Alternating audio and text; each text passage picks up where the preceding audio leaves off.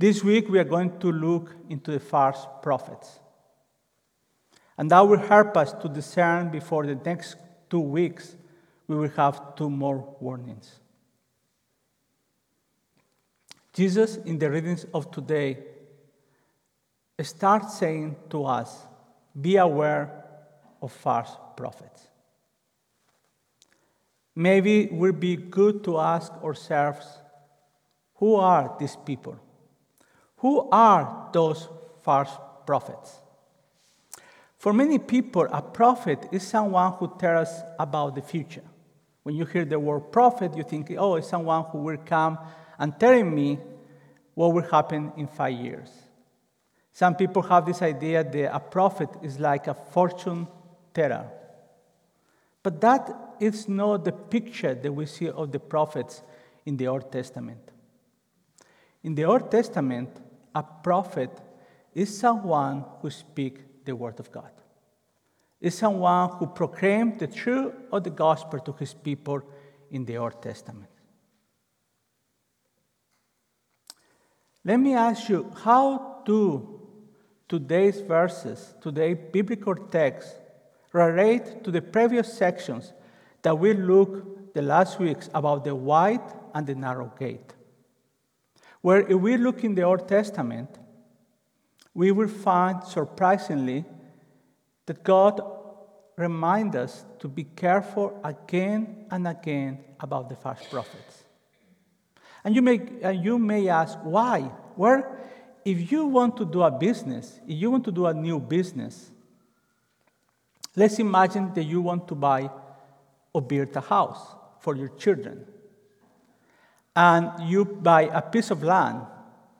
And once you bought the piece of land, you discover the sand is not a good one. And you build a house, the house can fall. It's very important where the sand is built. When I lived in Brazil, in Rio de Janeiro, there are poor people who build their houses in the mountains. When heavy rains come and the sand moves, the houses go and are destroyed. False prophets are people who give bad advice. That's why we have to be very careful about false prophets. In Deuteronomy chapter 18, verse 22, it says that a prophet has to be 100% accurate, and it has to be 100% accurate 100% of the time. If someone comes to you and speaks 99% of the times the right thing, but one time say, this thus says the Lord, and what he's saying is not what God says, it is a false prophet. And that is dangerous because a prophet says he speaks in the name of the Lord. And the Lord is jealous about what he says. In Jeremiah chapter 6, 14 and 15, we see a description of false prophets in this way. They address the wound of my people as though they were not serious. They say, peace, peace, when there is no peace. Are they ashamed of the loathsome conduct? No, they have no shame at all. They do not even know how to brush. In the Bible, we see again and again descriptions of false prophets. But a false prophet is a pseudo-prophet, someone who looks like, but it is not. Even Paul, the Apostle Paul, in Acts chapter 20, verse 29 and 31, said to us, I know that after I leave, savage wolves will come in among you, and will not spare the flock. Even from your own number, men will rise and distort the truth, in order to draw away disciples after them. So be on your guard. Remember that for 3 years I never stopped warning each of you night and day with tears. As I have traveled in different parts of the world, one of the things it breaks more my heart is when I see good men and women of the Lord Jesus Christ being deceived by false prophets, by false shepherds. And it's good to remind ourselves, as Paul does in 2 Corinthians chapter 11, verse 13 and 15, that Satan himself masquerades as an angel of light. It is not surprising then if his servants masquerade as servants of righteousness. Their end will be what their actions deserve. That is why Jesus himself said, watch out for false prophets. But you see, watch out is because it's so difficult to discern who is a false prophet from who is a true prophet. It is even difficult nowadays to separate who is a proper good shepherd and someone who even wears fancy dresses like I wear today, but they are not really shepherds. That is why God said through Jesus Christ, test everything. Don't just accept someone because he speaks very nicely, or he may, like me, speak with an accent, or dress very well, or maybe has a very nice personality. What God says is test everything, how they behave, how they treat to each other. Sometimes when I train new ministers, when I train new priests, I say to them, I will know how you are really if I come to your church and when you don't see that I am watching, how you treat the least of the people in your congregation. Do you treat them with the same love and care and compassion that with those others who are important for you?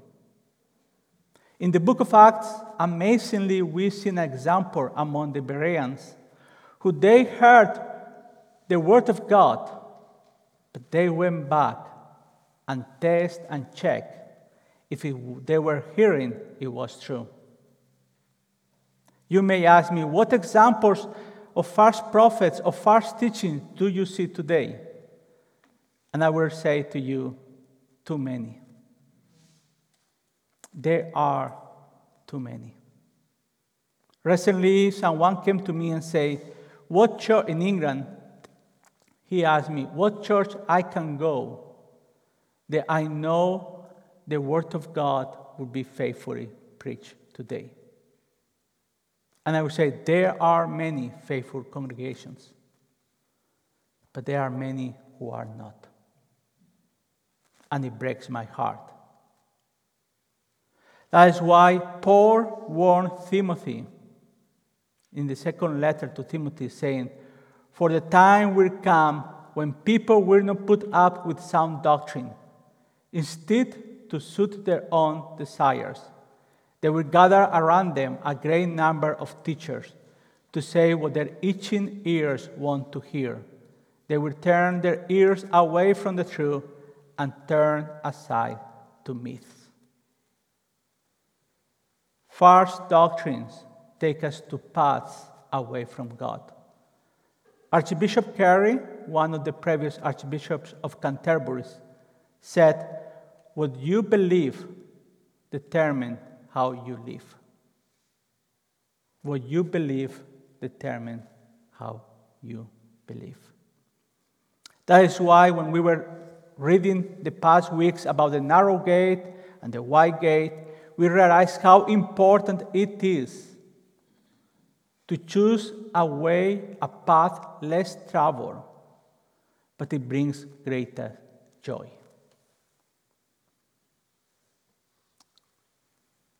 The false prophet tries to remove the offenses of the gospel. A false prophet will try the words will feel us good. A false prophet will smile, and when evil will say is good, and good will say is evil. He will preach a lot about love God, but he will not talk about God's holiness.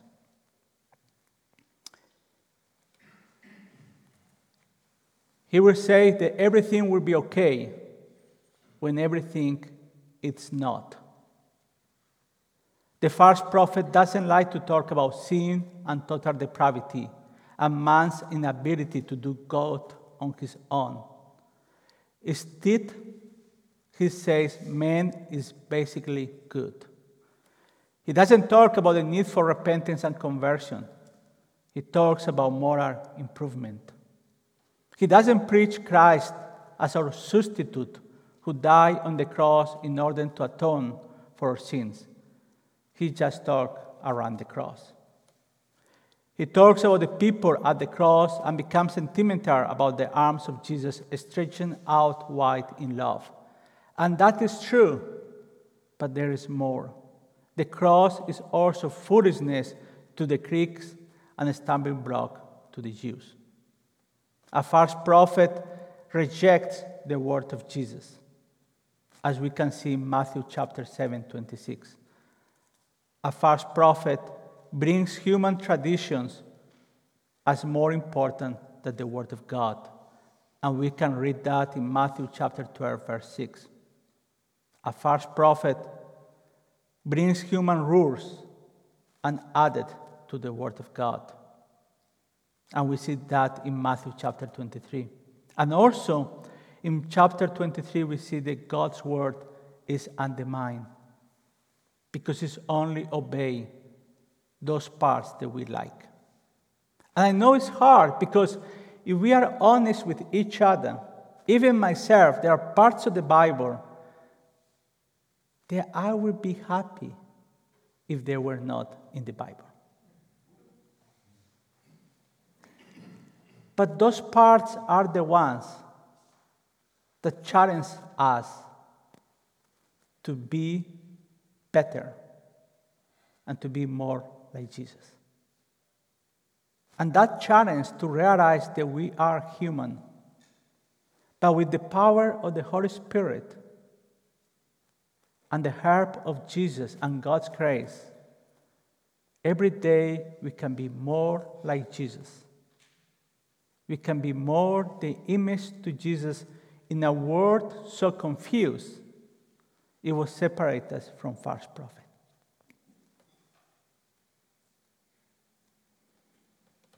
Paul did advise to the Colossians, and even today, to be warned, to be careful, not to be deceived or enslaved by the fine-sounding arguments and philosophies of this world.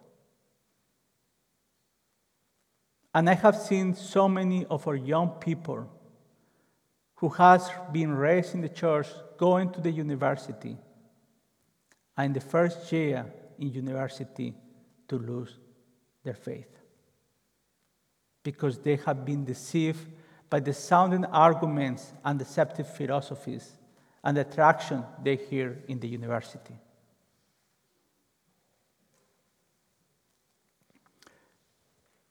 But also a false prophet will have a false conduct. We read, by their fruit you will recognize them. And the fruits will help us to recognize what is good and what is not. All of you probably know or can think about someone who was part of this church family, who they came here and they talk the right things. They will come every Sunday. They seem to be committed to the church. And now when you see them in the street, on the supermarket, or maybe in Facebook, Instagram, or so many other social media, you realize they don't walk anymore with Jesus. They don't go anymore to any church. Or Anglicans forefathers call them temporarily believers. People who will walk for a season, but then will not walk anymore. Because walking as a believer is being transformed day by day by the Holy Spirit to bring the fruit of the Spirit to us. As John and I, we were traveling from his home to the church this morning, he was singing this beautiful song about the different fruits of the Spirit. Many times, if you remember the day you got married, one of the readings is about what is love. You remember love is patient, love is long suffering. That verses remind us about the fruit of the Spirit. When we think about the fruits, it's obvious that we don't get grapes in an orange tree. My father has a vineyard in Spain, and we don't get grapes for the wine in orange trees. Neither we do in olive trees. When I was when I was a child, I used to have to go to pick up olives. My father wanted me to learn hard work, and I was a child, and I could find any reason not to do any work at all. And I think now that I grow up, I think even though he took me to work with him, I think I was not helping. I was more someone in the way. But he wanted to teach me hard work. And I remember saying to him, it would be wonderful if the olives will be the size of an orange. I could pick a couple of them and I would have the same amount of the olives. Sometimes Christians, we want to do the same thing.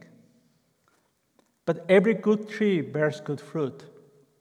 But a bad tree bears bad fruit.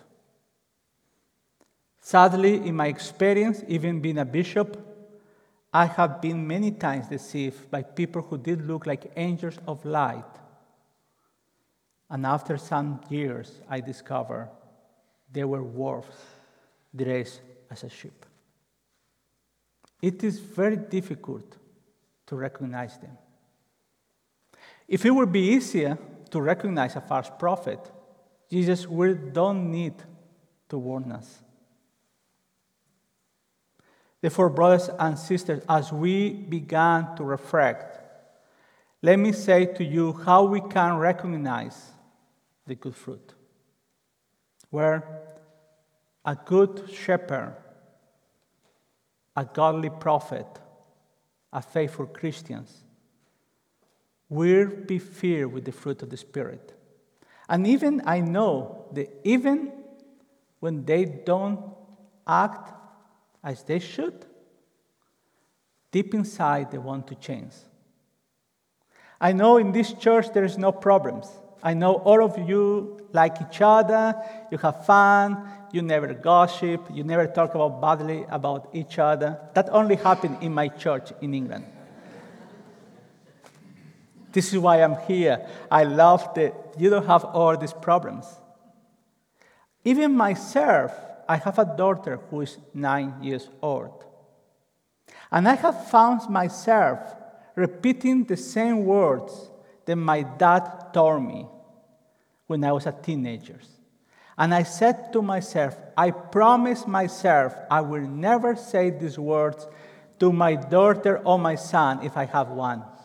And then I discovered myself saying those words in anger and then saying, I'm so sorry. Where a Christians were trying to love, to have joy, peace, patience, kindness, goodness, faithfulness, gentleness, self-control. A good and faithful Christian tell others about Jesus. A good and faithful Christian worship the Lord. A good and faithful Christian help out the poor and needy, the widow and orphan, the sick and mourning. Good and faithful Christians are involved in the life of the church, and they have a passion for the expansion of the kingdom of God. Don't forget, good trees bear good fruit. And before you spare me out of this church because I preached for too long, let me finish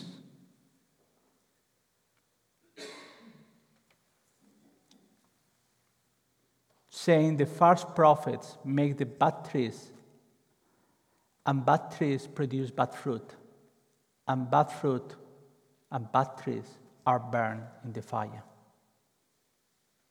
By the fruits you will recognize them. True prophets made the good tree, and good trees produce good fruit. And good fruit bring glory to God and bless each other. As people look Christ the King grace, let me ask you, as they look to our church family, they will see a good tree or a bad tree. I know we are in a journey, and I am not saying to you, we have it all together. We need each other because we need you. And together we grow to be more like Jesus. And in this world of confusion, in this world where we watch the news on the television, and so many times we find ourselves with anger before the unrighteousness and injustice that we see. In the midst of all we are living at this time and age, what this world needs is Jesus. And today, more than ever before, the message of Christ crucified, it's important. May the Lord bless you and be always with you, my brothers and sisters.